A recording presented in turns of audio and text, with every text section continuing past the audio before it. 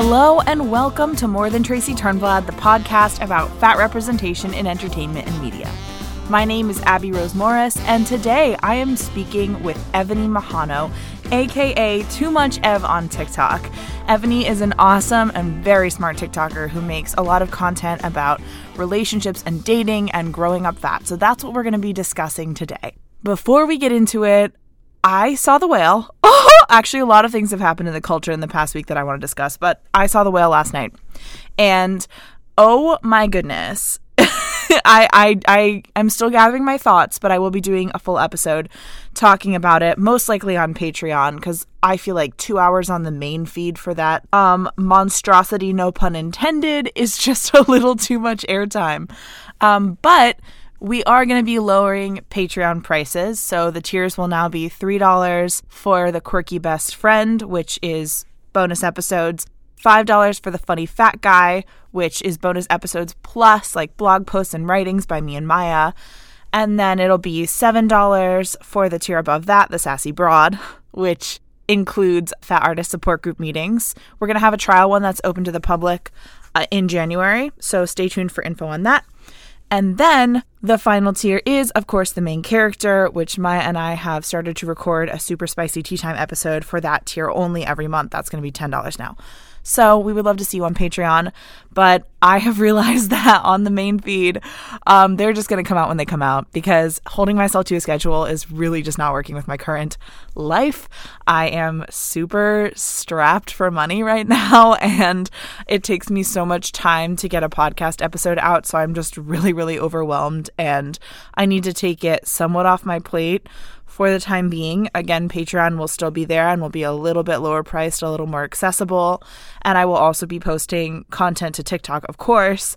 If you don't follow me on TikTok already, you definitely should. And if you aren't a TikTok person, I'm going to repost all my TikToks to Instagram Reels. So even if episodes are a little more sporadic, you will still have lots of content from me happening. There is also a lot to say about just so many things have happened in the culture over the past few weeks. Good Lord. So SNL released this song by SZA called Big Boy. And if you haven't heard that one, you probably have if you're like on the internet at all, because it's really every TikTok soundtrack right now. It is a music video for this song where they are saying how they want a big boy in the winter, aka Fat Man, for a variety of reasons. And they sort of hype up all these qualities of big boys. For example, that their freezers are full of steak, that they wear shorts to chop wood in the winter. And then they add in some other things like he's going to fly you first class because he can't fit in the seats in the back. And he's snoring at night and then he stops and you wonder if he's died. So while this song might as well be about my dad, it did make me very uncomfy, because even if it's accurate to some people who fit in this category, there's some things about the music video that made me feel a little icky, and at its core it is a parody. So if you want to hear me talk a little more in depth on that, I made a TikTok about it. I'll repost it to Instagram today.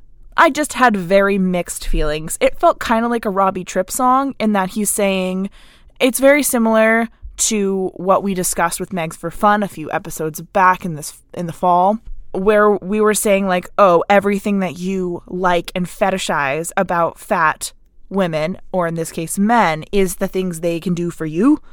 So it's literally exactly the same. It's two sides of the same coin. I'm glad the sound is being repurposed and used for positivity for fat men, which is much, much needed, because fat men desperately need body positivity. So many of them are just so sunk deep into their self-hatred. And I hope for more positivity for them. I love fat men, and they deserve this hype when it's not just a fucking SNL sketch. So anyway, that's what's going on in the culture. Also, happy holidays. It is currently the second day of Hanukkah. I trudged 12 blocks to find a Hanukkah candle at a pharmacy. It cost me $12, but I am out here celebrating. I love the holidays. They're the only point of winter that I think is acceptable, and that I want it to be summer year-round. Why do I live in New York? If anyone wants to give me a fantastic job in LA that I can't refuse, I would love that. Give me a call. Give me an email. You can just send a little email to morethantracyturnblad@gmail.com because I need money. Anyway, I hope the holidays go good for everybody. I hope you're able to find some joy and light and laughter this time of year. I know it's not the best for some people having to be with their families a lot. And I recognize that I'm very, very fortunate to like genuinely love hanging out with my family. And it also can be difficult with diet culture things. Currently, my struggle is that I saw The Whale and then came home and was so hungry I ordered Domino's Pizza. So I am contending with my like food guilt about that, and like the fact that this movie actually did seep into my head and make me feel worse about being fat and make me afraid to be as fat as the main character. That is hurting me. So I hope everyone out there is feeling good about their bodies, or at least like stable and neutral, and letting yourself enjoy holiday treats that you want. Because I suspect that I will probably struggle with that this holiday season, but so it goes, man. I had to see The Whale for content, obviously. Ugh. Anyway, the other thing I just want to give a shout out to this Christmas is Santa. Thank you, my fat king. He's a big boy. You need a big boy, and his name is Santa Claus. I have a movie rec for you starring my absolute queen Octavia Spencer and Will Ferrell, where he plays Scrooge. I literally can't remember the title of this movie, but it's a Christmas Carol musical. I'm going to look it up. Be right back. Spirited. It's Spirited. And Octavia Spencer plays the love interest, and there is not a single comment made about her size. It is so heartwarming and funny and good, and I deeply recommend it this holiday season. If you're looking for something to watch and you're perhaps an elf lover, perhaps I don't know, whatever other silly holiday movie, Grinch lover, the Santa Claus lover. Actually, I haven't seen the Santa Claus, but I deeply love the Grinch and actually relate to him. And I could probably make a TikTok about how I, as a fat person, relate to the Grinch. But that's another conversation. So suffice it to say, Merry Christmas, Happy Hanukkah, Happy Kwanzaa, Solstice, Yule, whatever holidays are happening in your life this month or aren't. I wish you a happy season. And if you are a person who doesn't celebrate Christmas and feels so left out at this time of year, I see you and I feel you very, very deeply, and I have become a secular Christmas celebrator because I feel so left out of the festivities and everything's so fun. So with that, I hope you enjoy hearing me chat with Evany Majano.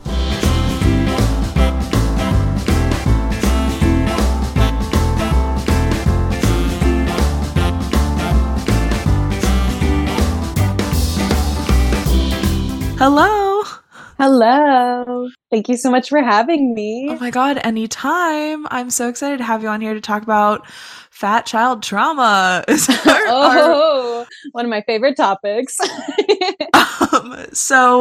Evany, you've been a content creator on TikTok, and you talk a lot about this kind of stuff and like growing up fat, how it impacts you, how it impacts dating, and just like what your life is like. So I want to just ask you, like, were you always fat? What was your experience as a fat kid? Was I always fat? Yes, I was. So I was a fat baby, fat child. I have always been a fat kid and now a fat adult. So I don't really know what it's like to not be, which is kind of a crazy concept to think about. I'm in a similar boat. I got fat when I was about 9. And I can remember before that, but like most of my life experience has been fat or desperately starving myself and trying not to be, but still at least mid-size. Yeah. Yeah. Like I've been thinner than this, but never thin. Exactly. Yeah. No, I can completely relate. I would say like, yeah, I don't know a time when I ever wasn't fat, but I don't know, maybe at like 4. Yeah, no, it's literally same. Age. Literally same. And yet I do sometimes find myself like idealizing that time of my life.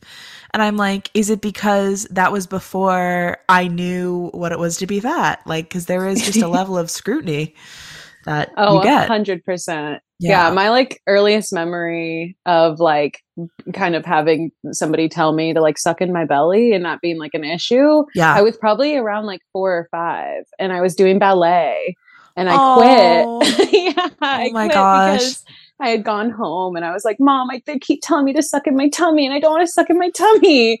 And so they let me quit, but that was like probably the earliest memory. That is rough. Okay, so I did ballet as a kid as well. There is definitely like a hold your abs, like hold your muscles, Oh but yeah. so often it's like framed as instead be skinny like ballerina. Yeah, it's like suck in that core. And you're like, I don't have a core yet. Right. I'm so sorry that it came from dance because, I mean, I danced as a kid and then I got fat and I quit because I was embarrassed. And then in high school, I was doing musical theater and I went back because I was like, well, I'm going to have to learn how to do this for musical theater. But it was like just so hard as a fat person to get myself to go back, knowing that it wasn't okay. And you do have to suck in and you do have to look like a ballerina. And I spent my whole childhood admiring these skinny ballerinas. As it goes. Yeah, as you do. Yeah, my parents really let me try like everything, which was really nice. I mean, I went to a place where you could do like free trials, so I was able to try almost everything. But all of the dancing classes just were not for me. I'm not gifted with the legs. It's rough. It's tricky. Definitely not for everyone. I was always more into that than I was into anything that required speed or like really being competitive. That like stressed me out so bad. I don't know if that's like a fat kid thing, but I have like a zero competitive nature in me. Oh my God, and same. I have this theory that it's because I always assumed I was going to lose. And so or like be in last place or like whatever it was. Like I never wanted to play tag because I was like, I know I'm going to be running forever. And any other competition based thing, I'm like, well, I don't really care. It's not a big deal. And I think I just mentally told myself I was going to lose anyway. So I just don't like to compete. I relate to that so much. And I also like, I've been thinking about this lately. I relate to that in a dating sense. Oh, like, yeah. I remember always feeling like there's no point to trying because they'll always pick someone else over me, or is like that at least is what I learned from entertainment. So I was like, why would I ever try to compete with another girl when I've already lost? Like, yeah. And there is something very competitive about the way a lot of people date and hook up. Yes, definitely. I would say like I spent most of my life making, and I still do this, where like I will automatically friend zone myself. Oh, so relatable. Yes. So bad. And like I don't even realize it until I've already done it. And then I'm like, crap, I just like set myself up for failure because I told myself they wouldn't take me seriously anyway. Yeah. And yeah, it's a tough thing. Oh my gosh. I think I started doing it consciously at a point because I was like, ooh, this is a good way to protect myself. So I remember like in college having a really big crush on this guy and we were like kind of friends, but whatever. But like then I saw him and I was like saying bye to him and I was like, you're such a pal. And I was like, nice, friend zoned. Good. I would always go to like my guy friends and be like, yeah, so like this girl, like you have a crush on her, right? And like just assume that they wanted to talk to me about their other crushes. And like I will say 95% of the time they did. Like they didn't want to take me seriously like that. But I think like maybe some of them did. And I just like set myself up to protect myself, I'm sure, but without even really thinking about the repercussions of that, I guess. Yeah, 100%. I think I learned very early that if a guy comes to you with his girl problems, he's not interested. It's very obvious. I was always like all of my girlfriends, and I mean still to this day, like I've always just attracted very beautiful women around me, which I'm, great. Okay, icon. Yeah, and I'm like, wow, all my friends are amazing. But no, they always have just been like gorgeous. And I remember always as a kid being like, oh yeah, you just want to talk to me about my hot friend. And they did. Yeah. It's tricky because it's like you assume that to be true all the time, and it is a lot of the time, but then maybe sometimes it isn't. So it's like you assume 100% for your safety, basically. And then you have all those other times that are like maybe ambiguous or you don't know for sure, but you can't take the risk of not, playing it safe. Yeah. I mean, at least for me, it felt like literally dangerous. Like I would lose the friendship. I would probably lose my social standing if like anyone else found out. And that was very important to me as a, middle high schooler. Yeah. I feel like you might have made a TikTok about this, but just how like it was almost like an embarrassment to talk about like your crushes. Or, yeah, like, no, it still is. Like I still have it. I'm like not even comfortable expressing like which celebrities I'm into. Oh, 100%. I remember when I was in middle school, because that's like the time when everybody just has like crushes and you talk about it with your friends and things. And I remember I would always be like so embarrassed to talk about my crushes because I knew like there was never going to be a chance where they also had a crush on me.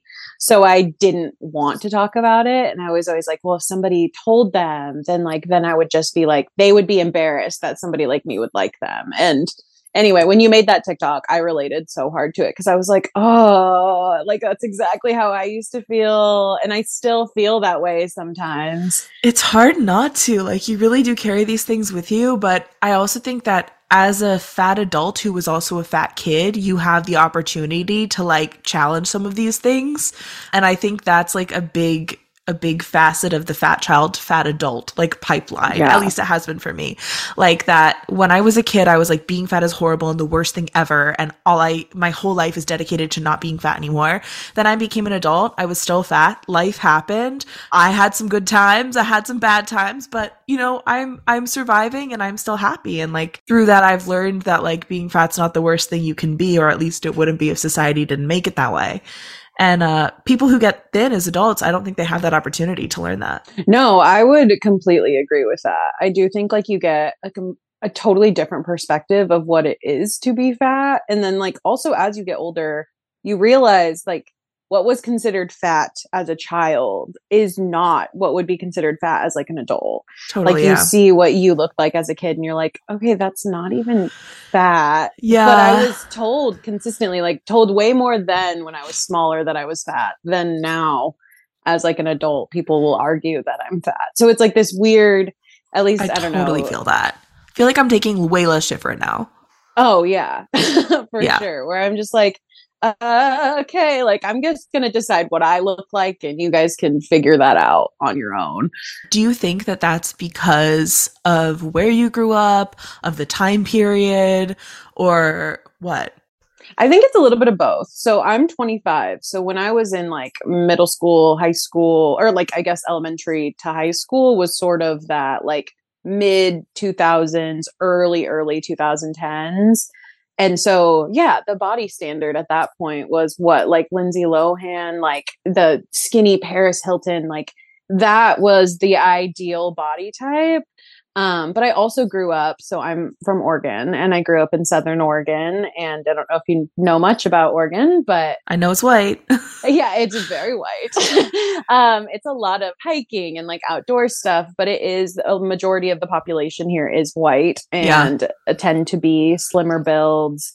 Especially where I grew up was very much that like that perfect little white Christian family, you know, where it's just like the mom does Pilates 3 times a day and the daughter eats Chex Mix and that's it. And like, you know, it's just like that was the body type and standard. And like most of my friends, if not actually all of my friends growing up were very thin.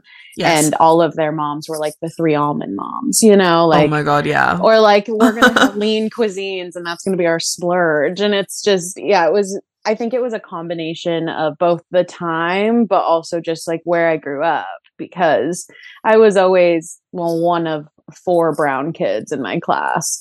And there was there was only like 1 black kid in like the whole school. So it was like the body types were just so different and like the body standards were just different. Yes, I have had a really similar like experience growing up because I'm from Vermont. Mm-hmm. Same hiking, outdoorsy culture, whitest state. And I'm also white, but I'm Jewish, and my fatness clearly runs in my family. Yeah. Like everyone in my family is not skinny, and not everyone, but a lot of the people. And so I was raised to know that was part of my genetics, basically. Yeah. I have super granola parents, as do a lot of people in Vermont. We do hike and we ski and everything, but it's just like I grew up around all these like Aryan, blonde, Irish Catholic, or like French Canadian, maybe Scandinavian kids who all looked the same, and I looked different. Yeah. No, I get that completely. Yeah. How is that? Has that like shifted as you've gotten older? So it has shifted a little bit. I mean, Oregon in general has sort of gotten a lot more diverse as time has gone on, especially Southern Oregon, where I'm from. A lot of people from California have sort of moved their way up. So, a lot of like the Latinx community has grown a lot. I would say the Black community has grown a little bit, but yeah, Yeah. so it is diversifying, which I do think changes it. But when I was 19, I actually moved to Eugene, which is where I live now. Okay. It's a college town. It's where U of O is. And so a lot of it has a lot more diversity. And when I say diversity, I think take that with a grain of salt. Like I moved up here for diversity, but whenever I tell somebody that, they always like laugh because they're like, like you moved here for diversity. It's a spectrum. Yeah. It is a spectrum. I mean, even Portland, like I had, even in my TikTok comments, people are like, well, what about Portland? And I'm like, okay, but Portland is still the widest metropolitan city in the whole US. So I don't know, everything is perspective. I do think like as I got older, I started to kind of diversify the people around me and the people that I guess attempted to go for dating wise, like changed too. And Yeah. so I think my perspective of myself definitely shifted a little bit when I was like, wait, there are people who think I'm attractive. Like, all right, let's like embrace maybe more of those types of people. And then that way, it kind of changes. So I do think it's changed like both because of the location and just Oregon changing a bit. Yeah. Have you found there is a correlation between like race or diversity and people who are attracted to you? Yes, there definitely is. And I do think like when I was a kid and like growing up, I was attracted to white boys, because that was all that was really around me. And Totally. Yeah. I definitely had like a type when I was younger. Even now that still stands. And it was definitely more like people of color. But yeah, I would say like as an adult, I do think, and this could go into like so many different branches, but I do think like there are certain races that not that they don't care, but body type isn't as like the body types are just different. So like Right. I mean it's no secret I definitely have more of a curvier fat body, and like sometimes my ass is like my selling point, and there are Yeah. certain races, and I don't want to like generalize too hard, but there are certain races that definitely prefer that. And like it tends to be more people of color. And so, yeah, like I do think there is a definite correlation, but I don't think it's, definite. Like I do think you can be outside of those racial parameters. For sure. For sure. It's definitely like big blanket statements. It was always something I was told growing up was that like, oh, you should go for Black men or Latino men because they'll be more attracted to, they said curvier, but I've never really been that curvy. I don't have a big butt. Yeah. But I have big boobs, I guess. So people told me to, that I just had to hold out and meet the different types of men who would find me attractive. And I did kind of find that because I feel like there was a big difference when I moved to Philadelphia. From the whitest state to a much more diverse city, everybody at my school was like, this school is not diverse enough. Like we're so white. And I was like, we're like, this is so diverse compared to where I'm from. Yeah. And of course, like they can do better and should do better. But, it was already a big jump for me. And going to Philly, I found suddenly I was getting street harassment, which I had happened to me a couple times in Vermont, but also you drive everywhere. So it just never happens. But in Philly, for the first time, I would get harassed on the street. I would get like some kind of attention at like bars once in a while. It also happened when I was abroad a little bit. And it freaked me out. I hated it. Yeah. I will say like something that I've noticed too, like West Coast versus East Coast, like the way I guess so I've dated several men from the East Coast, and we've had these conversations just about like, catcalling, for example, or like, like hitting on someone on the street. On the East Coast, I think it's a lot more common that like men will pick up women that way, and not in the sense of like a negative catcall, but like to create conversation. And like, again, this is just what I've heard, but on the West Coast, that's like just not acceptable. And like, to be fair, I don't think it should be acceptable necessarily either way. Like, I do think there's a way that you can approach somebody if you're interested without catcalling. But yeah, that's what I've heard from a few different guys that like, the approach is so much different on the East Coast and like accepted differently, which I mean, I would just be interested to know. Like I've only traveled the East Coast like one or two times. So, and not as an adult. So I would be curious to see like if that does actually relay the same, because I've just heard that they have a lot less success like approaching women or like talking to them on the street on the West Coast than they do on the East Coast. But yeah, I don't know exactly what the correlation is. That's very interesting. Growing up on the East Coast, there's totally a rivalry thing. There's something is there. Yeah. Not in Vermont. Vermont loves California. Yeah. And Oregon and Washington. Vermont knows we're all cut from the same cloth. But in the cities, there definitely is a thing of feeling superior to the West Coast, I think. And especially being an actor, and like you hear so many people being like, LA is so shallow, you have to be so conventionally attractive to work there. So I was like, whoop, never going there. I'd been to San Francisco a few times because my aunt lives there, but I was like 12 the last time. And then I went to LA and I was like, okay, I'm going to get laughed out of LA. They're gonna be like, get back on the plane, fatty. Like, I really thought that it was so much more stringent over there. Like the body standards were so much more. And I think that is a thing, but I think there's nuance there that I never got as a person growing up on the East Coast. Yeah, I do think like there is a lot of nuance that people don't really get about LA in particular too. So like most of my parents, they're not from the States originally, but they met in LA. So I have a lot of family in LA. So I would travel down there a lot. And the LA that I grew up going to was like the Valley. And like, I mean, if you know anything about LA, you know, it's massive and there's so many different places. Like LA is a huge just generalization of Southern California. But where my family grew up was like the San Fernando Valley. And like, I always like to consider it like little South America, little Central America, because where I would go was mostly brown people. Like almost everybody was Hispanic of sorts. And so I kind of assumed that LA was this like place where everybody spoke Spanish and, you know, because that was where I kind of traveled to. And then as I got older, I heard, you know, more and more like, oh, like LA, everybody's shallow and everybody's just so hot. And like, you know, just these blonde, like beauty, like coastal girls and like all these things. And I was like, what? Like, this is not the LA that I'm going to. Like, what are you guys talking about? But there is a lot of truth to that. Like if you go to places like San Diego, for example, like I feel like a walking bag of garbage when I'm in San Diego. Yeah. And it's truly just like these beautiful tanned, like what the, you know, ideal woman looks like, just like everywhere. And you're like, oh, this is what they were talking about.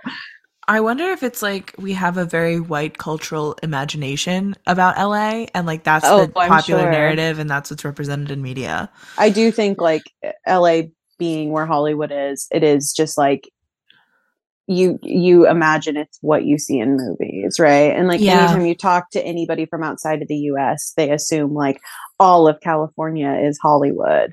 And so they're always like, oh yeah, there's just these gorgeous people just living their beautiful lives. And it's like most people in California are struggling and in a drought and do not live these like gorgeous lives. But I do think like Hollywood plays a really big part of that stigma. Yeah, I think that's huge. I'm sure New York has a similar thing, but the difference is that the struggle is so romanticized.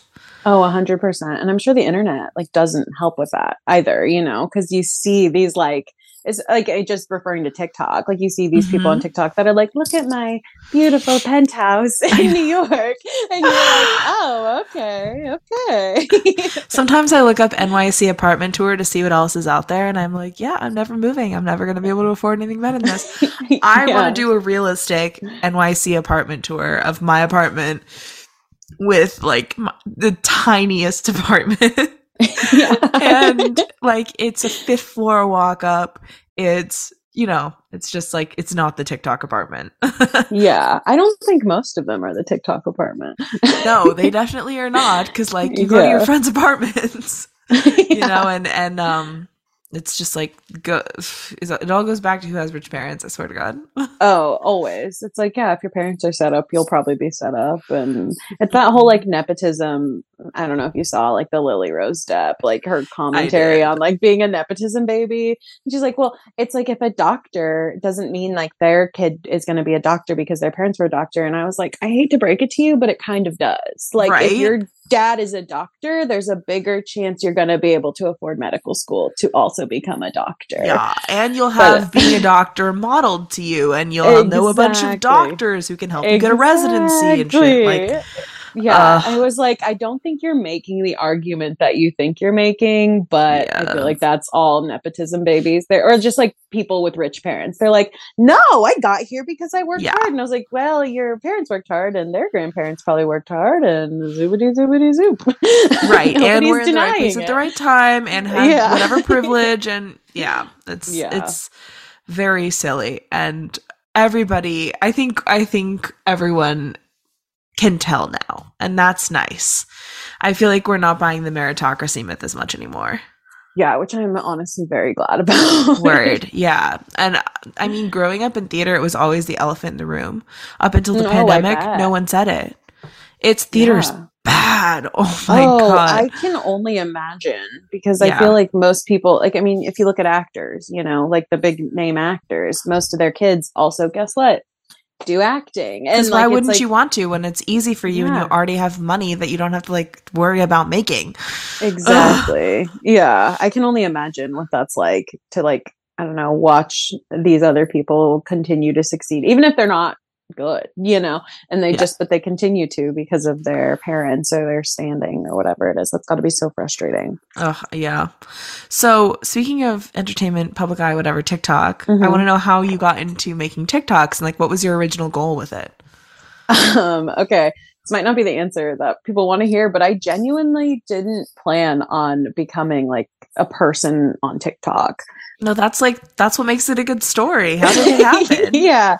So I had thought on getting a TikTok for like so long. I was just like, oh, I don't need it. I'll watch reels. I was one of those people. And so I remember, so for years, I guess, like I've always just been sort of an open book on the internet. Like back when Snapchat was like the big thing, I used to just go on my Snap story and just talk and just like say little snippets of my day or you know Hmm. just basically to make myself laugh because I think I'm pretty funny. And so I would just say random things on Snapchat, and then when Instagram was more hot at that point I would do the same thing, and I still do that with my like Instagram story. And I just never Yeah. really had a filter. And I have a really good friend who is actually in social media and she's fairly Hmm. successful. And for years when we were in high school, she was like, you should get on YouTube. You should get on YouTube, like all these things. And I was always like, oh, but nobody's going to want to hear what I have to say. Or I was just so nervous. And like, especially as being like a fat person, I was like, I am Yeah. just going to get hounded. Like people You are going to know you tear me. are. Yeah. And I you was know you terrified to start are. this podcast because of that. Oh, I bet because it's like you know that like no matter what I say, what I'm talking about, anything if it has nothing to do with my weight, it's still going to get brought up. So 100%. I was just like not wanting to prepare. Like I didn't want to deal with that, you know, You have to repercussions. literally mentally prepare in advance if you're going to do it. Like, Oh, I 100%. spent years reading about like fat activism and Mm-hmm. like following all these creators and stuff, and I had so much trouble taking the leap to do it, even though like I love attention. I am the number one person who would talk about my life on social media. I don't I'm you know I'm a fucking theater kid to my core. Like I want Yeah. attention. I have a lot to say. I think I'm Yeah. hilarious. I think I'm great. But I just needed to like mentally prepare because I knew I had to be so Yeah. secure or people were going to say everything.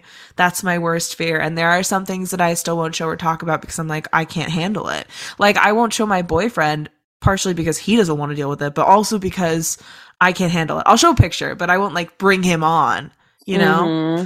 No, I completely get that. And I think that was really what like held me back for so long. And then I finally decided to download TikTok, and I don't remember. I think I was just doing like the I don't know when sorry, like a sound, like a popular sound would go on, and this was probably back I want to say probably like March was when I got it, like March of this year. And I think I was just at that point just doing funny sounds because I thought they were fun. And again, I like to make myself laugh. So I was like, oh, Yeah. like I think this is hilarious. And then I had one that did relatively well, and it was something like just like something sexual and dumb, and I thought it was funny. And I think like it ended up doing pretty well. Like at that point, pretty well was like, I don't know, 5K views, something like that. And I was like, oh, wow, like this is exciting. So then I would just kind of do just like trending sounds. And again, I wasn't doing it to grow my platform necessarily, but I did see that there was like, I didn't see a lot of people at that point who looked like me that were talking about like sex, or were talking about like the pleasures of sex or enjoying that part of your life. Or, it was a lot of what I saw at that point in plus size creators. And this was, again, my own doing. I wasn't following people who were talking about being fat as a positive. I don't think at that point. I was only kind of seeing it in like a negative way. Right. And so I was just kind of posting just like of my life and just kind of seeing what happened. And then I had, at that point, I probably had like, I don't know, 1,000 followers, something like that, because of that one TikTok that had done pretty well. And then in August, I had posted a TikTok because I was going on a date. And the day before I was going on that date, I had talked to one of my good friends. And again, most of my friends are skinny, but then this friend, she pulls. Like, that's the best way to describe her. She's like always has dates. Like she's always just doing it. And she's very much like the categorically like gorgeous, right? And I was telling her like, oh, I'm just nervous about this date because I'm just worried like he's going to get there and like not like what I look like. And because at that point that had happened to me like two, 3 times. And I think like I've talked about this on my TikTok, but like from here up, like I don't necessarily look like I'm a fat person per se. Like I have a pretty slim face. My collarbones stick out pretty far. Like I think it can be easily deceived. That's really hard. It's really hard, but I also try really hard to do like full body pics and like all angles. And, I know what my angles are, but I also try to show my not good angles, Right, so right. That way... It's such a freaking dance, and so many men don't even look at profiles. I know. I'm like, okay, if you swiped right on the very first picture, that's your own fault. Like, I don't know how to like help you with that. Yeah. And I was if your worst fear is getting catfish, but you're not looking at the whole freaking profile, you set yourself up for failure, dude. Like, I don't know how to help you. Like, literally, I always think about that. I'm like, if that's your biggest concern, why are you just like swipe right, swipe white, swipe white? Sorry, tongue twisted. Swipe white. Yeah, that too. But yeah, I had just talked to her about it, and it was just like I had a guy who I had slept with, and then he had messaged me the next day and basically told me like, this isn't going to work out. I think that you just looked a lot different than what I had anticipated. This was after we had slept together. And so yeah, exactly. That was my mind. I was like, I felt like the math meme where I'm like, this is not all connecting. And so anyway, I had that conversation with her. My friend thought that was like so fucked, obviously, because it was. But I had a date the next day, and I just went on my TikTok. And again, at this point, I had like, I think maybe 1,000 to 3,000 followers, something like that. And I had just basically told this exact story. And I just said I was nervous, and I was like, can you tell that I'm fat? Because this is what I'm working with. I just want to know, like, am I being a catfish without realizing I'm being a catfish? I think that's when I followed you. Yeah. And it might have been, that was the TikTok that I made that really just like propelled me into this now space that I have. I went on the date, and I went to the bathroom maybe like 2 hours in after posting that. And when I had posted it, I literally posted it and ran out the door because I was running late. Yeah. And I went to the bathroom on the date like 2 hours in, and it blew up. Like within the first 2 hours, I had almost 100K views, which is a lot for me. Like even now, that's still a lot. Yeah. Like that quickly. And within 3 days, it was at almost 1.5 million views. Damn. And then, and so that was like, how they always say like, oh, it just takes one video and then it just kind of like can go. And that's basically exactly what happened. Was that one video did it. And I had so many comments from so many women that were like, oh my God, like I relate to this so much. Like, this is definitely something I'm always worried about. Like, and of course, like I always tell this to my friends who like ask about TikTok. It's like in that 100 to like 400 comment range, you'll probably have about 5 to 10% that are negative. After you hit that like 300 to 600 plus range, like you're going to get about half of them are negative.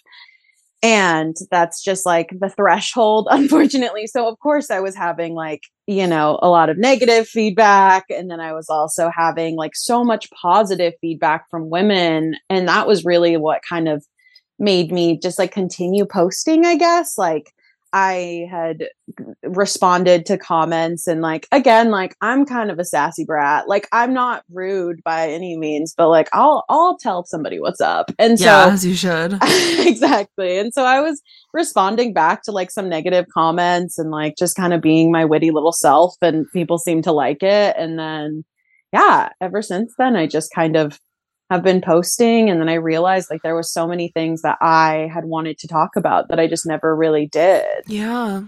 And now I guess now what I'm using this like platform for is sort of just like a combination of things, because what I was worried about when I first made that TikTok, especially because the one that kind of propelled me was talking about being fat. I was really worried about my niche being fat. And I've made TikToks about this too, and I've heard other fat content creators or even content creators who are not fat. That's not their focus, but they happen to be a fat person. The hardest part about being like a plus size person who's on the internet is whether or not you want to make that your niche. It becomes your niche just because that's what you look like. And that was something I was really stressed about. I really did not want all of my content to be based off of my body, because it's such a double-edged sword, right? Because you spend most of your life wanting that my body being the least interesting thing about me. So I don't want that to be the only thing we talk about.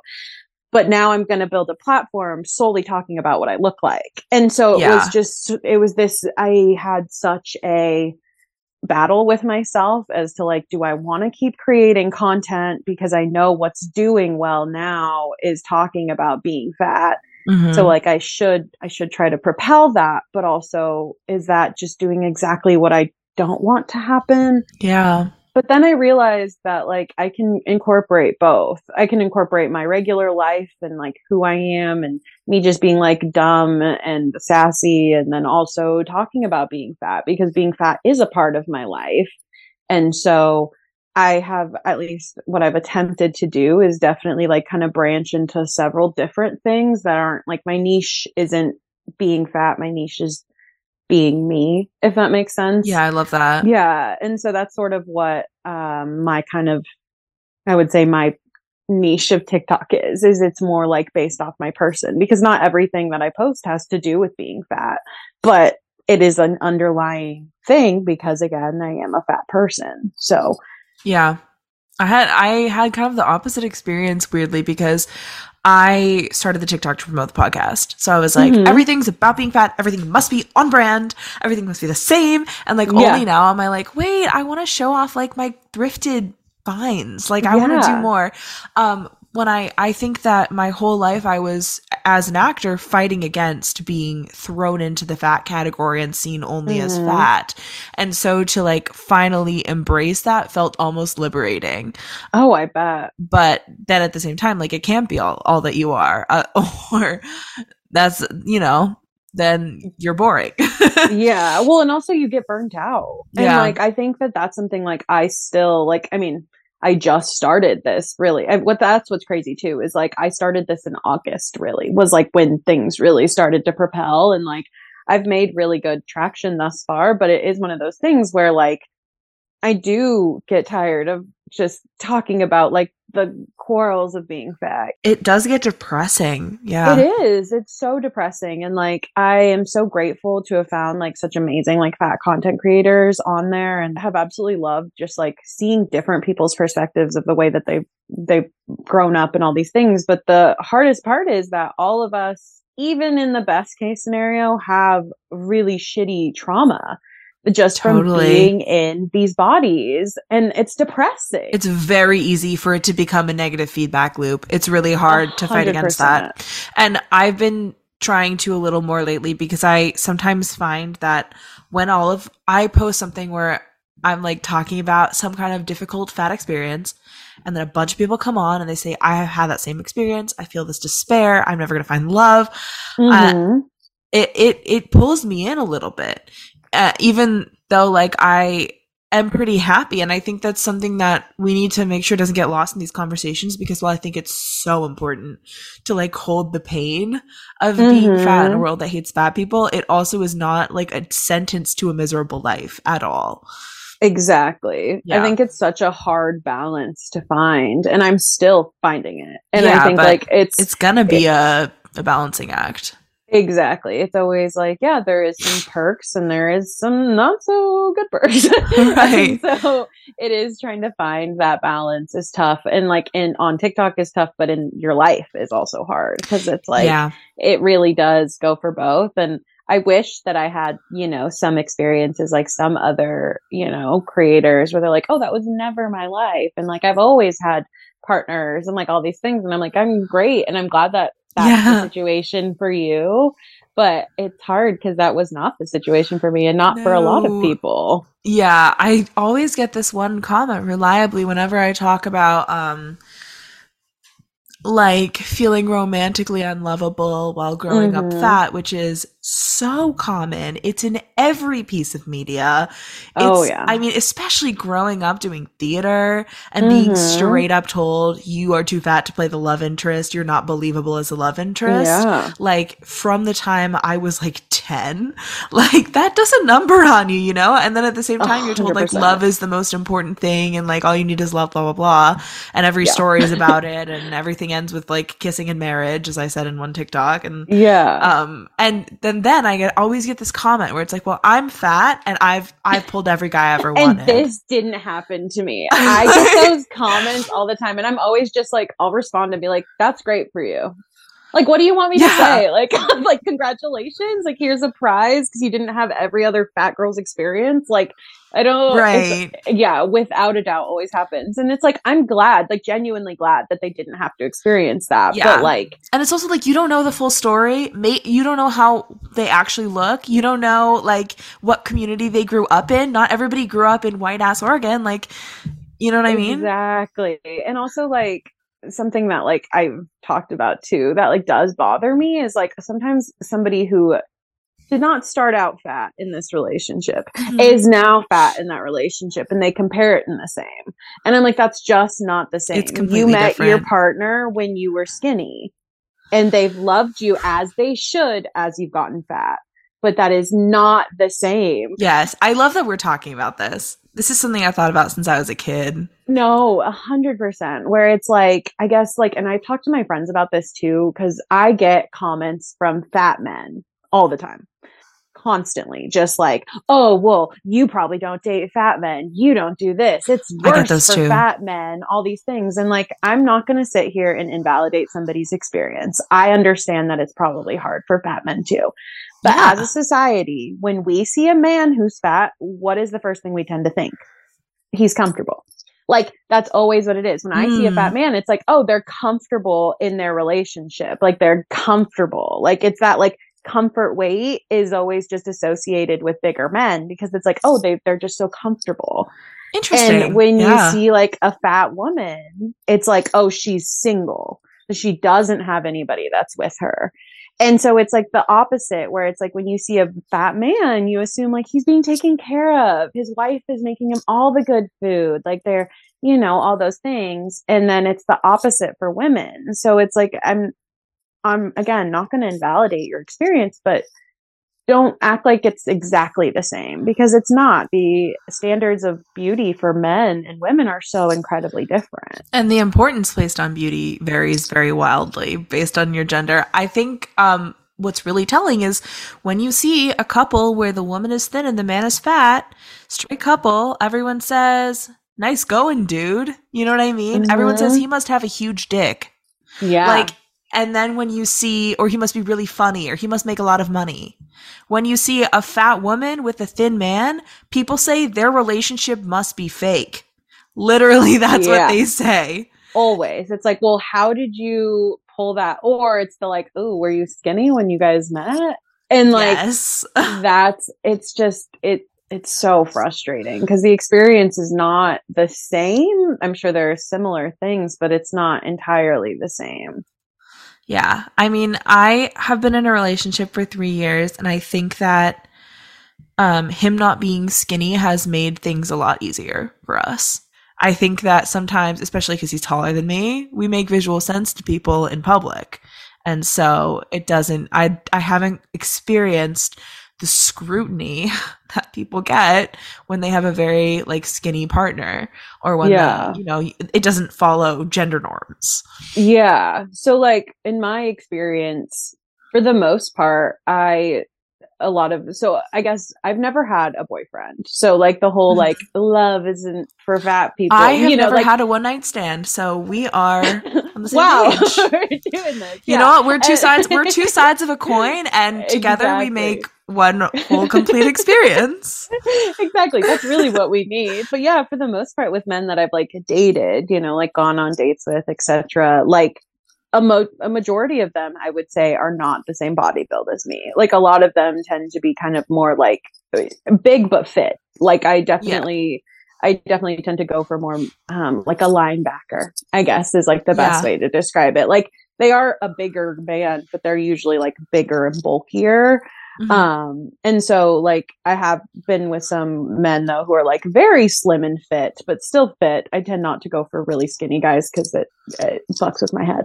I really appreciate your honesty about that, because there's a lot of people who won't admit how that factors in. I would have the same. I think I would have the same problem. I've had crushes on. I've been attracted to guys shorter and much skinnier than me, and I would never go for it because I would be insecure, and I don't want to humiliate myself. And like, that's stuff that I have to heal, but that's what it is. Yeah, that's definitely something that I've like tried to actively work on for a while, because I still like a guy who's shorter than me, and it's not that I'm not attracted to them, but I think I just like, it's that whole, I want to be small, like I don't want to feel bigger than my partner. And that's something I'm still actively working on, where it's like, it really doesn't matter it to be small. And also like, why do we want to be so small? Like all these things. Right. There is a lot there. And I think it's also like, when that stops mattering is when you put the person first and you fall in love with the person, and whatever body that person comes in, you love, Mm-hmm. Yeah. No, it definitely is. And it's something like I'm actively working on, because I think in general, like attraction is so big for me, but also like, what is it that I'm finding attractive? Is it because I actually find it attractive, or is that also what society is telling you to find attractive? Right. And it's like, are you attracted to the way they make you feel about yourself, or the way you actually feel about them? You know? Or the way that you look to like society. That too. It's all in there. Yeah. And that's something like I'm in like a constant sort of battle with, where like I talk to my therapist about this a lot, where like a lot of dating for me is about validation. And I think it's because, well, I know it's because I didn't get validation when I was young.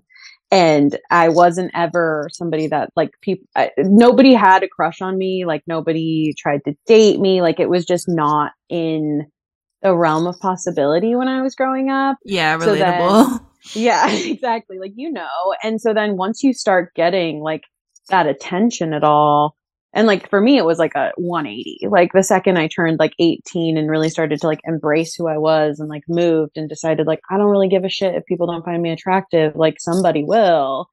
It's like you start getting that attention, and suddenly it's like, now I feel like I have to have that. And it's this just validation from an outside source, which is obviously not healthy per se.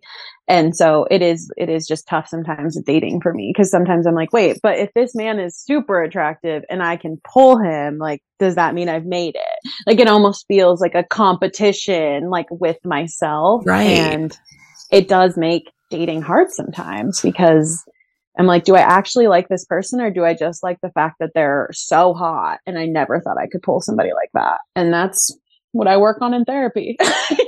I think that is a thing with dating, regardless of size, though. Mm-hmm. Like, I think that is a huge, huge thing, because we are sold romantic relationships as like a form of validation, as a form of like gender affirmation. It makes you feel like you're like less than human sometimes. It does, yeah. Yeah, even like now, I mean, and again, like I date, like I do date. I go on dates a lot, but I've never had like a relationship. And so even that for me, like I'm 25, and that's something that I like have to consistently remind myself isn't like a huge red flag and isn't like a huge problem, because at this point now I've had people who would probably be not willing, like want to be in a relationship with me, that I just don't, because it doesn't fit into my life in the way that I want it to. Yeah. But that's hard not to like get down on yourself. I relate so hard. I am in literally, as I said, the opposite of your situation, where I have had one relationship since I was 22. I'm 26 now. I turned 26 like 2 weeks ago. So we're like almost the same age. And I have not slept around at all. And I'm saying that publicly on a podcast. I'm really insecure about it. I'm not going to lie. I feel like it has put a weird pressure on this relationship, where I feel like no one else is attracted to me, even though like I probably could have had sex with like whoever, whatever gross guy like would have offered. Yeah. At some point earlier in my life. I know other fat people do have casual sex, but that's also, I don't think it's something that I really have ever wanted. And that makes me feel weird too, because then I feel like I haven't had normal human experiences. And yeah. If and when this relationship ends, what happens? I'm going to be in my late 20s and have not had the experiences most people have in high school. Yeah. No, and I totally get that. I didn't really start like sleeping around. My parents are going to love that. I didn't really start like sleeping around really until I was like 18. And like, I don't think, I don't have any regrets for any of the people that I've slept with.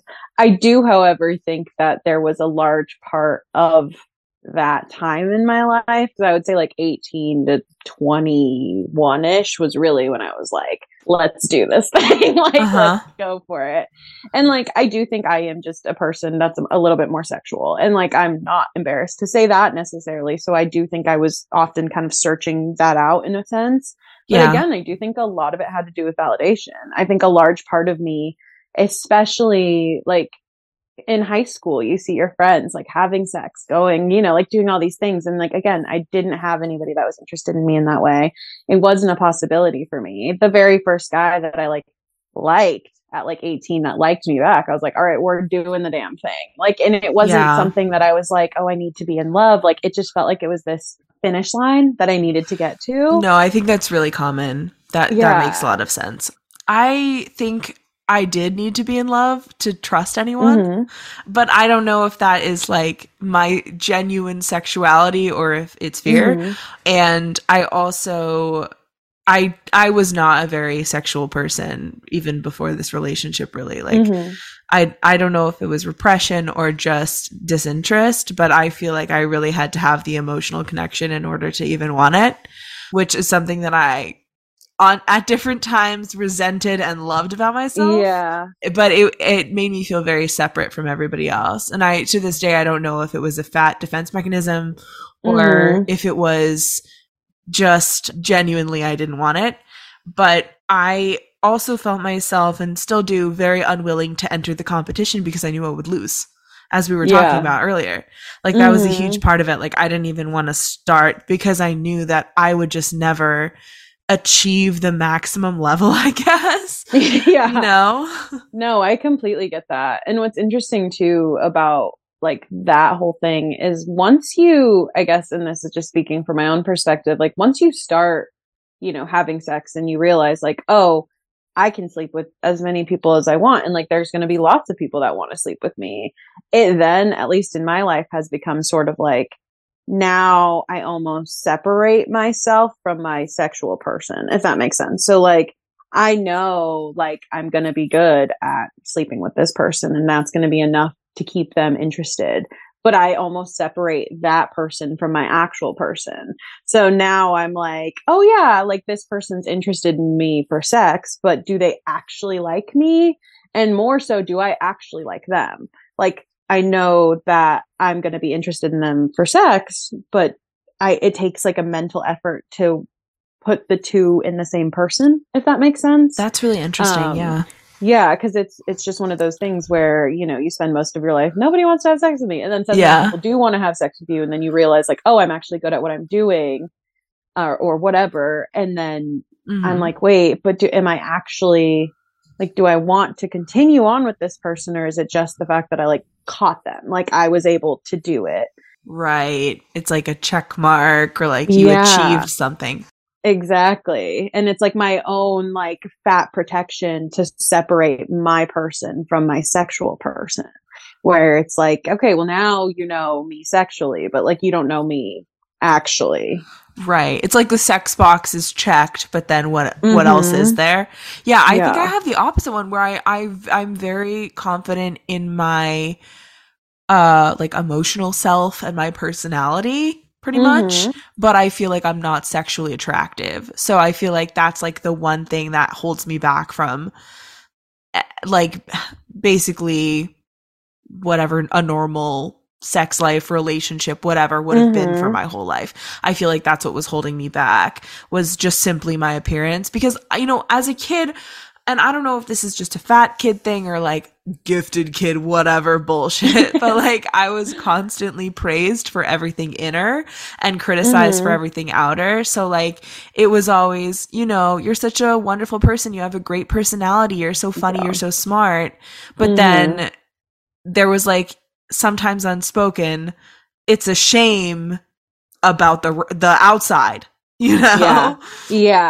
So I'm convinced still that's how people see me. No, I would say that I completely agree with that. I mean, I've made a few TikToks about this too, where it's like the nice thing. Like a majority of people in my life would consider me like a really nice person and like just like kind and like all those things, which is not a bad thing. Like that's not a bad association with my person. But I've almost had to like realize like, am I actually nice, or is it just my own defense mechanism to be outrageously nice? Because it's really hard to be mean to somebody or bully someone who is being so nice to you. Yeah. And I almost want like that to be what I'm known for versus like being just another fat body. And so, I do think like a large part of it is my personality. Like, I do think like I'm just naturally, I want to connect with people, and I'm somebody who makes friends with all of my neighbors. Like that's just like my personality.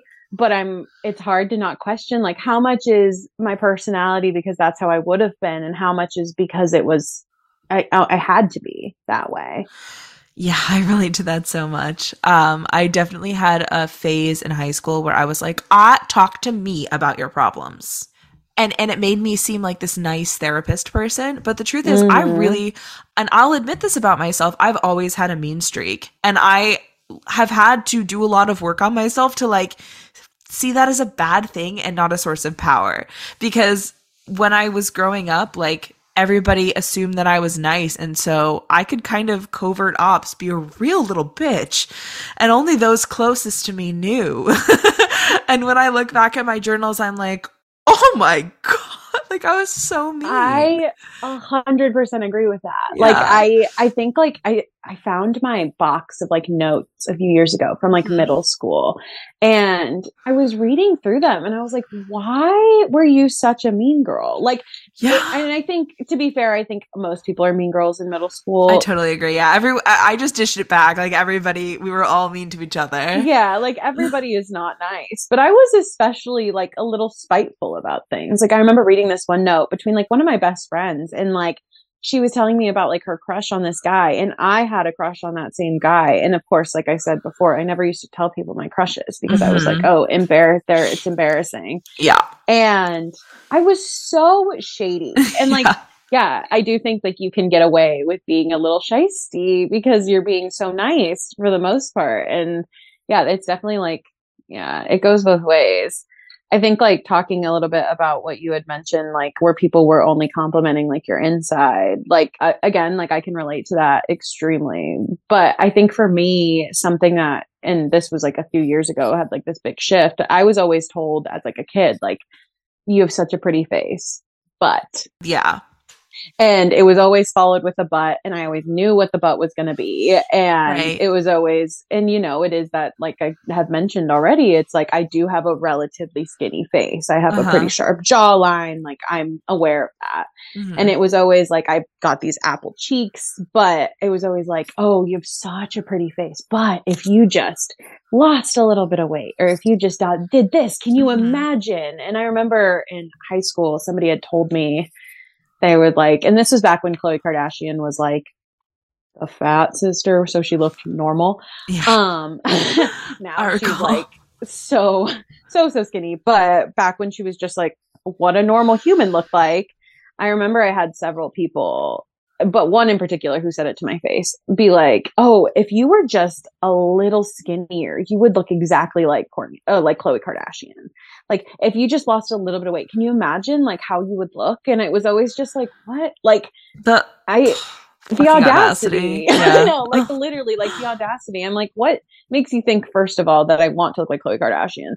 But also, second of all, like, why do you think that your opinion on what I could look like is important to be known, like, or heard at all? Tell it to the men in my TikTok comments, man. Like literally, it's so funny because in the past month, my video was famously shared on Libs of TikTok, which I'm concerned about being killed because of. But I suddenly had, for the first time, people being like, you'd be cute if you were skinny. Which is just like so... the audacity, like the idea, I don't know. I just can't imagine ever looking at a single person and being like, can you imagine if they were just a little skinnier? I know. Like, it's like that. And it's the, it's weird because it feels like they see potential in you. Oh yeah. Oh my God. It's such a weird feeling. I get a lot of comments like that, especially from men, where it's like, oh, if you just like, and again, I think a part of it is like my face or whatever, but also because I am, you know, curvy. And so I get a lot of those comments from men of just like, oh, like, well, if you just like lost a little bit of weight, ooh, can you imagine? And I'm just like, no, I can't imagine. I've never been able to imagine that. But it's also like, why do you think that I care? And it's like, why do you think that your opinion matters that much? Like, literally. Why you want me to lose weight for you? So you, a faceless stranger with a profile with 0 followers, and your profile picture is like an anime? Like, why would I lose weight? Literally. So why would I do this for you? Like, excuse me? Like, oh my God, the entitlement and like the amount of men on that video. I've talked about this on several other episodes, but they're just like, well, why are you forcing people to date you? Like, my God. All of my dating videos, because a lot of the videos I talk about are like dating. Oh and my God. All of them, there's always like, well, why don't you just go for somebody that should be for you? And I'm like, first of all, I've never talked about like something that I've never talked about is like my type. And like, I've had people like ask that. And like, I specifically like, and I'm happy to tell you my type.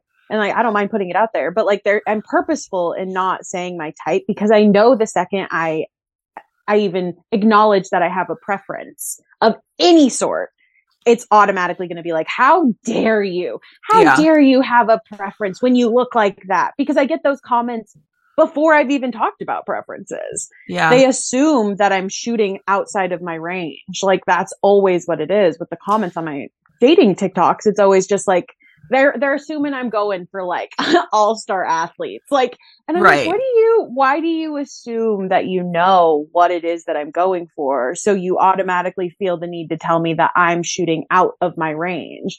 A comment I get all the time is like, that's a lot coming from a 5. What are you, man?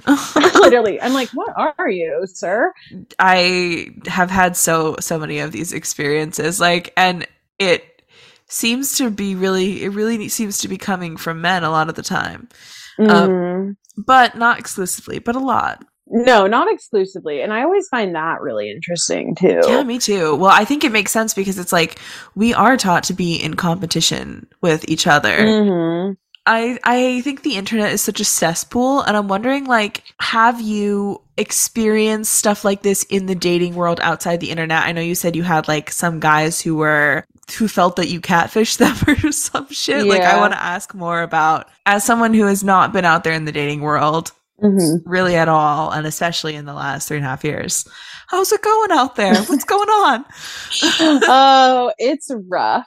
Um, I will say, so like I primarily use dating apps because of what I Uh-huh. do for work. I don't really get to meet What people. do you So like do? I'm a nanny and I have been a Oh, nanny for the I'm last also a several years. nanny. Wow, that's awesome. I do Yeah. love it. It's fun. But yeah, you don't meet people. Like you talk to kids or other adults that have kids. And before I was Mhm. nannying, I was teaching preschool. And so same thing. Like I was working with like Right. families. So I don't get to meet people organically. Ugh, that And sucks. yeah, it makes it really hard. So basically my only options are dating apps. And dating apps are rough. They're terrible in so many different ways. Yeah. But I will say, like, I don't know, overall, every experience is different. I think now I'm kind of in this groove of like finding guys they do like me for me and things like that. And it ends up actually being that like I just don't feel the same way, unfortunately, or, it kind of follows in that line, at least currently. That's sort of what's been the situation. But yeah, for the most part, it is hard. Like I said, I talked about in the beginning where like, I will have guys that do think that I'm a little bit of a catfish because of the way that I look in photos. And like, I know my angles, like I know the best way to make myself look in a photo. Hmm. But again, I do try really hard to make sure I have all the angles on my dating apps and things like that. But it still doesn't matter sometimes because you look different in person, Yeah. And so that in itself is kind of a tricky thing. And I think dating for any person of any size right now is just hard Yeah. It's a because nightmare. it is a nightmare. It's a constant, it almost feels like you're competing with no one, but also everyone. I think there's something very harmful about what dating apps have taught us. Oh, 100%. Because dating apps, at least for me, a lot of times is validation. It's like, Yeah. I just need like a little bit of something. Like, it's like, oh, well, this person's attractive. And like, will they swipe right on me? Like, ooh, they will. And Yeah. it's like, it's so superficial. Like, every part Yeah. of dating apps is superficial. And that's something that like I'm actively trying to work on too, because I It's catch hard. myself being extremely superficial where I'm like, oh, well, this person is not attractive. So I'm going to swipe left. And it's like, I don't even click on their bio. Like I won't even do that. And so that's something I'm like actively trying to work on because it feels so hypocritical to be so superficial and then not want that same superficial coming back my way.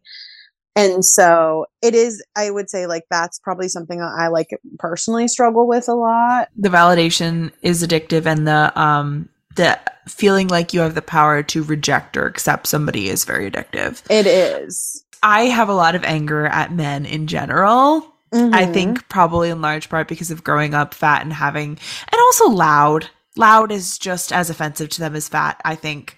Mm-hmm. And having a lot of men really look down on me and sort of just be very mean or dismissive, I have a lot of anger at men. And so when I was on dating apps, it made me feel so powerful to have, like, be able to reject them if their bio wasn't interesting or if they weren't giving anything or if they seemed Mm-hmm. mean.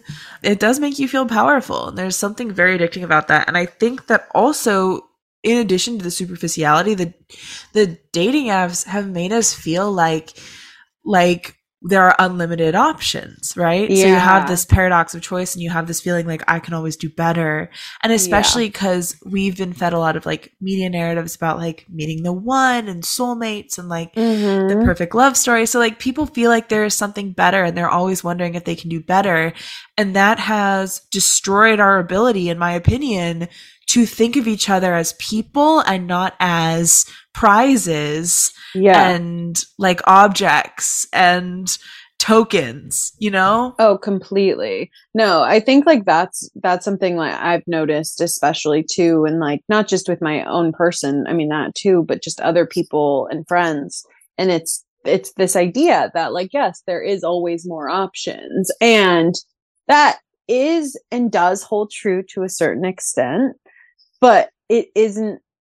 I think it just makes dating so difficult too, because you're like, oh, well, this person checks this box and this box, but they don't check all my boxes. Right. So I can find somebody else that checks all my boxes. And so then you just kind of go through this like roulette basically of like, oh, well, this person fits this and this person fits that. But if I just keep holding out, I'll find this person that fits all of the things that I want. And I think, in my own situation, I've again just never had like a partner. And so I've always been very independent. And like I think part of that was a safety like mechanism, and also just like partially like my parents like very much raised me to like, you will not need a man, like you'll not rely on that. And so like I'm grateful that I had that background. But I also like, my dad jokes all the time, like, I think I made you like too independent. And I do think like that's true to a certain extent, because part of me doesn't feel like I need that. Like I don't need a partner. Yeah. And so it makes me almost more picky, where somebody has never, like, me and my therapist talk about this all the time, where it's like, I'm never going to find the perfect person. Right. But I want somebody to add value to my life. But part of dating is that you have to, it's a give and take. And so they're not always going to be able to add value. And sometimes you have to add value to theirs. And so it's this kind of like it's such a partnership, which is why they call it that. And for me, I struggle because I'm like, well, I've been fine by myself. So do I really need to sacrifice all my wants and needs? Or like, do I need to sacrifice this part of me just to have a relationship? Even though I've spent the last 25 years without this relationship and I've been perfectly content and fine. Totally. Yeah. And so I think that's something that I personally struggle with, is like, do I date because I actually can make room for this person in my life, or do I date because I need to be reminded that I can? That makes a lot of sense. I think there's just something about like meeting somebody not organically, where it's like it feels so low stakes, and it feels like so much like you're interviewing them instead of getting to know them. 100%. Like I feel like when I've met people in person, both like my boyfriend, people I've been into, and also friends, there's been this moment of like, we get along, I pick you. And finding them in the wild, I think for me, made it feel like it's supposed to be you in this way, that I just think in dating apps, it feels like kind of roulette almost. It completely does. And like, I wish that I could meet somebody organically. Like, I do think like it would make my dating life so incredibly different. But because I've just never really been able to have that, like it does feel like I'm so much more selective, and I'm so much more like superficial about the way that I date and all these things. But it's like impossible not to be. It is. And it's impossible to date offline these days, because like people do not, I think a lot of people don't even want to approach in a public situation. Yeah. They don't want to be seen as creepy. They don't want to be rejected publicly, whatever it is. I personally would never approach someone. Yeah. Well, and that's something that like I made a few TikToks about this now, where it's like, I do try to approach more men, because it was something that like, I always told myself it would not be a possibility. And anytime I would, they're going to reject me. And it's like, okay, well then if they reject you, it's exactly what you thought was going to happen anyway. So like, who cares? And so that's something like I'm actively trying to like do in my life, because I do want to meet somebody organically. And even though that's not like organically, it still is more so than being on like a dating app. But yeah, I think the dating apps just like make it so difficult to date. And I don't think it's helping anybody. And what's interesting with my TikTok is that like I talk about like being fat, being a plus size person, like all these things, dating, and occasionally I'll throw in like a thirst trap or something. Yeah. And what's funny about that is like I do most of my stuff for the ladies, if not like 100% for the ladies, but men are so easy. And it's that's something that like as I've gotten older, I've just realized, and like I've made, TikToks about like somebody has asked me like, oh, well, like what about like having sex with somebody? Like, and I think for me, it's like that's truly the easiest part. Like once you get past, whatever internalized stuff that you have, getting a man to sleep with you is they're easy. Like they're just the dumbest humans, and they will sleep with anybody that like gives them the opportunity. But that's also what I found really funny with my TikTok is that like I can do the tiniest bit of a thirst trap, and men are just like, not all of them, obviously, because you get a lot of negatives, but like the type of men that are into me, they like love it and they eat it up. And it's so easy and takes very minimal effort. And what's interesting is that I will get so many of those men like in my DMs and like my Instagram DMs. And like, I'm not trying to brag necessarily, but like my Instagram DMs are like full of men that are like, oh, I'll take you on a date. Like, I'll love you forever. Like all these things. And I get the same thing on my TikTok sometimes, or like I have some people on my TikTok comments that will comment on every video, no matter what it is, and just say some ridiculous stuff. But it's like, do I try and go for those people, even though like they're like, it's just like this, it's this such a weird thing. And like, I have tried and like messaged some of them, but like, the ones that I'm like, oh yeah, this seems like a decent person.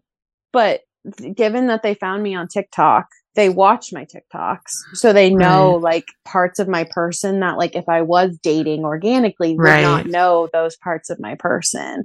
And so it's like, how do you find people? Like it makes it so hard because I'm like, okay, well, I don't want to find you on a dating app. So then you found me on like a TikTok, which is cool because that means you actually like me as a person. But then also like now you're asking me questions of like, or like some men just have like a lot of audacity where it's like, I'll respond back to them one time and then they'll be like, oh, so how was that date?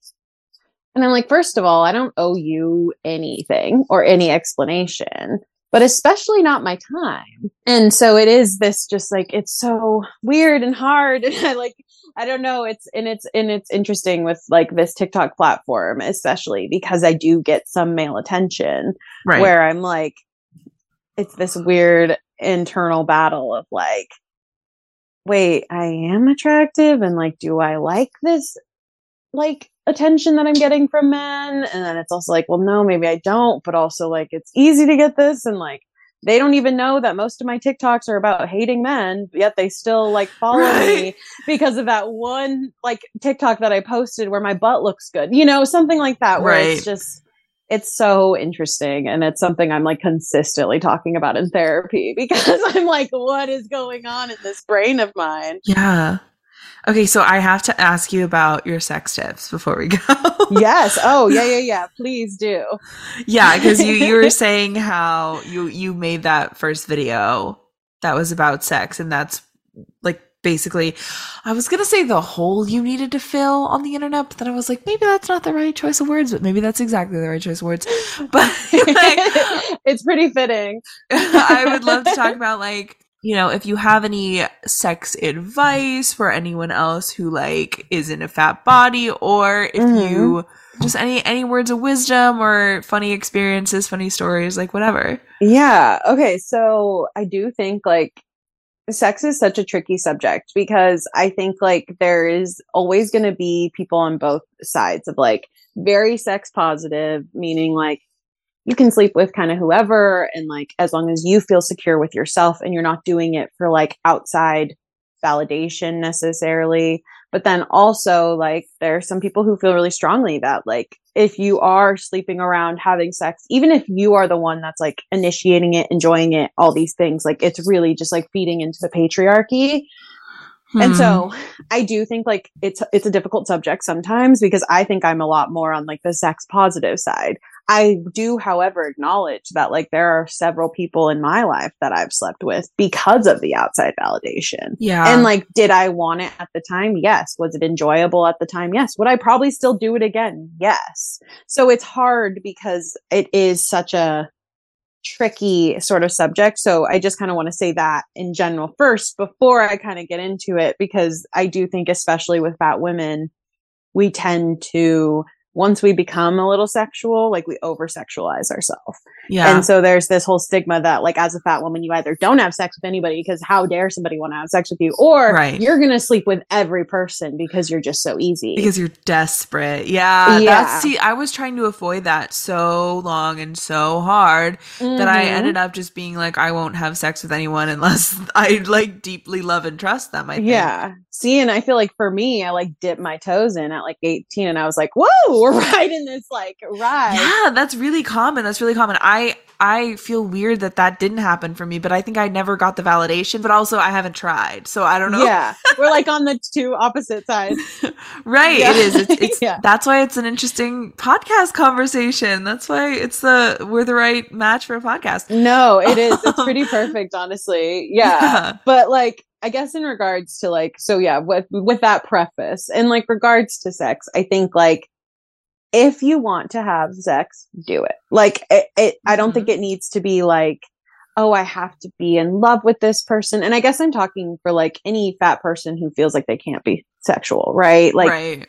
I think like there's this whole stigma, like I have to be in love with this person, or like part of my soul leaves when I like sleep with the person. And like, Lord, I just, I do bullshit not exactly. Like, I just do not agree. And like most of us popped our hymens on something that wasn't sex. So like, let's not act like that's this like finish line that we're going to make it to, you know? Yeah. And like, I do think like some people do have a lot larger of an emotional connection to sex where it does affect them more. But like, I do think like that's something that you as an individual person have to like really evaluate with yourself. That's so true. And like, if you know, like, hey, I am somebody who needs to really have that emotional connection to be able to have sex with somebody, then like that's something that you have to figure out on your own and like then decide your sexual preferences and like what you're going to be doing.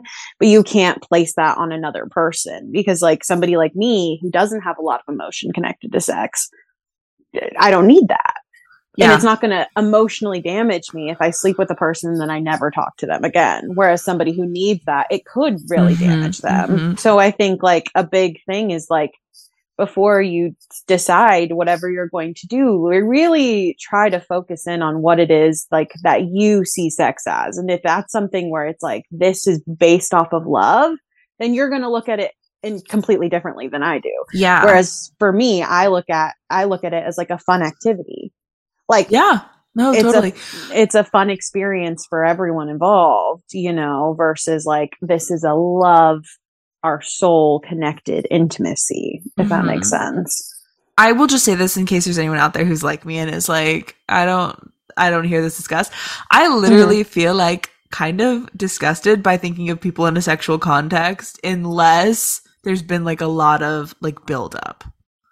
Interesting. Or like it's very like in the moment. Like, and I don't have much experience except with my one boyfriend where obviously there's been lots of buildup and lots of emotional connection, but I don't know what it's like for me. I don't know what I'm like outside of that, but, I have found myself like having difficulty thinking of people in sexual situations and feeling any way, but like weird. And that's grossed out. That's so interesting. Yeah. I don't know, honestly. I think that I have sort of felt this way in regards to sex since I was like young. Like before I was even like, before anybody would even think of sleeping with me, I was like already like thinking about that. So I don't know if that's like a personality type or really, I don't know. Like, I'll tell you, it was off my radar until it was on my radar because all my friends were talking about it, and I was like, "What kind of freak am I?" So and that is so interesting. I am curious about like what the correlation of that would be, because I think for me, like I didn't picture anybody wanting to have sex with me. but I did know that I wanted to have sex with other people. Like that was something that I like knew. Yeah. I remember having some sense of like sex itself as an abstract concept, but not of me as a person desiring to have sex with other people. But I have had a lot of friends who have been way more sexual than me. And I think it is just to like how some people are. Maybe it is because of conditioning, maybe not. Like, but at the end of the day, you kind of want what you want and you do the work you can in therapy or whatever. But like, people are different, you know? Yeah. We really are all different. And I do, though, want to bring it right back before we go to any advice for sex as a fat person. Yeah. Okay, so just some like sex tips, I guess. Yeah. Know what you're good at and know what you're not. So I know like certain things that I'm really good at. And then I also, and like, again, all of this just kind of comes from like practice, and every person that you're going to be with will be different as well. So that's something that like the more that you do, the easier it is. You kind of like pick up on other people's sexual cues, and then it makes it easier for other people that you sleep with, etc.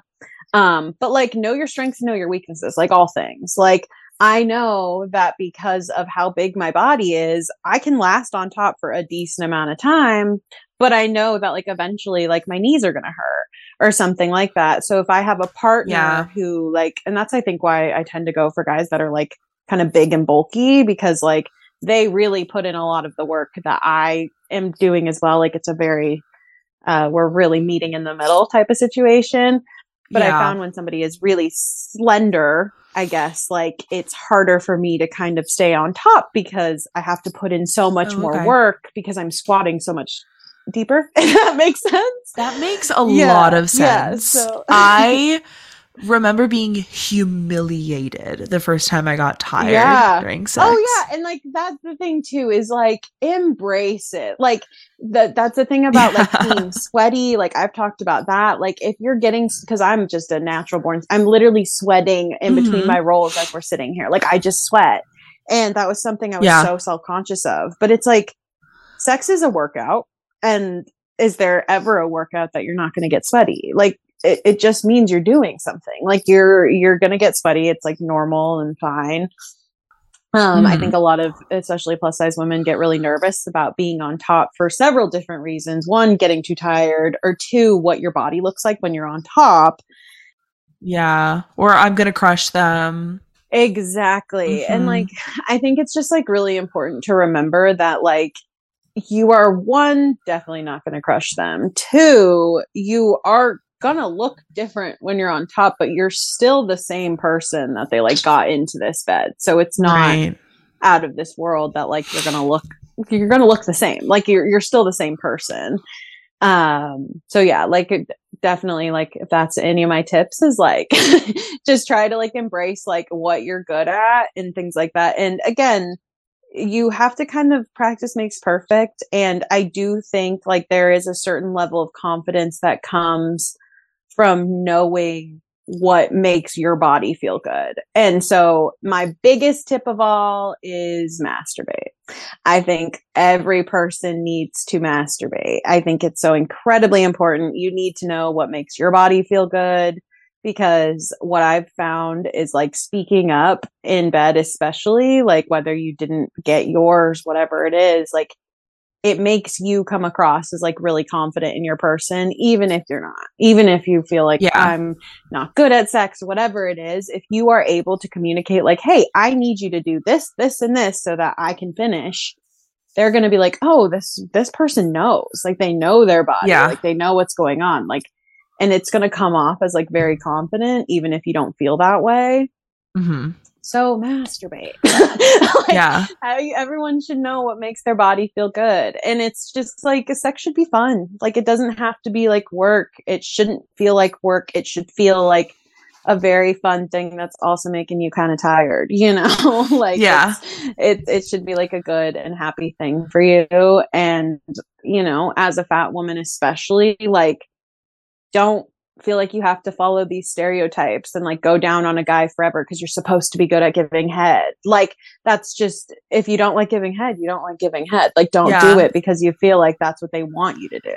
Right. I have always been very wary of that stereotype, as I talked about in our episode with Megs for Fun a while back. That's been a hard one for me because I'm like, I don't want to be the cliche.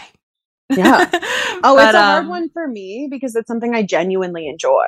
Yeah, and same. So it's like, yeah, exactly. Where you're like, I don't want to be a cliche, but God, I'm fucking good at this and I enjoy it. Like, I don't want you to go tell everyone else you ever have sex with. Oh, the best head I ever got was from the fattest girl I was with. Literally. And I'm like, and I hate it. Yeah, I hate that stereotype.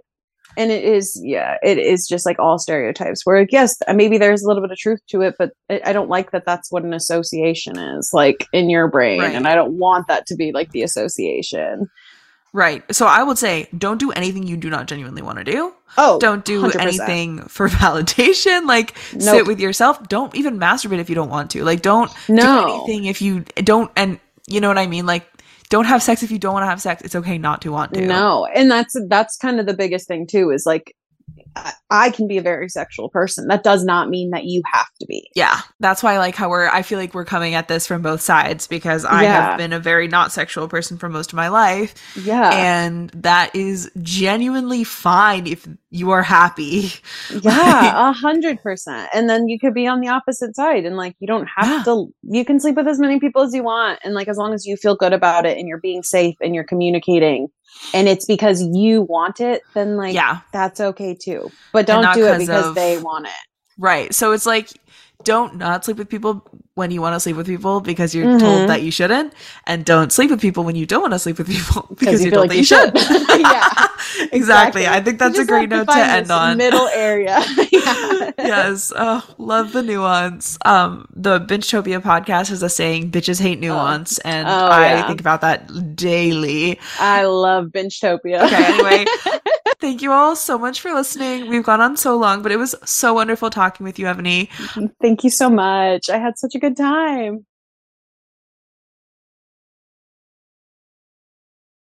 Where can people find you on the social medias? You guys can follow my Instagram. It's just Evany Majano, and on TikTok is really where you're going to see me the most. And it's just Too Much Ev. Awesome. I talk too much. No such thing. Okay, I'll link in the description. Have an amazing day, and thanks again for listening. Thank you so much for listening to this episode of More Than Tracy Turnblad. If you liked it, hit subscribe and leave us a Christmas present. I mean, rating and review on Apple Podcasts or Spotify or wherever you listen. If you'd like to support the podcast on Patreon, you can find us at patreon.com/morethantracyt, where you'll get bonus episodes, blog posts, and essays by me and Maya, and can attend meetings of our fat representation support group to discuss various media that we're all seeing and also just talk about our lives and our relationships to art and our bodies. Also, I will be performing my solo show in New York City with Broadway Bods at Good Judy on January 12th at 7:30, so stay tuned for more information about that and tickets coming very soon. You can find us on social media at More Than Tracy T or at morethantracyturnblad.com. Happy holidays, and I'll see you next year.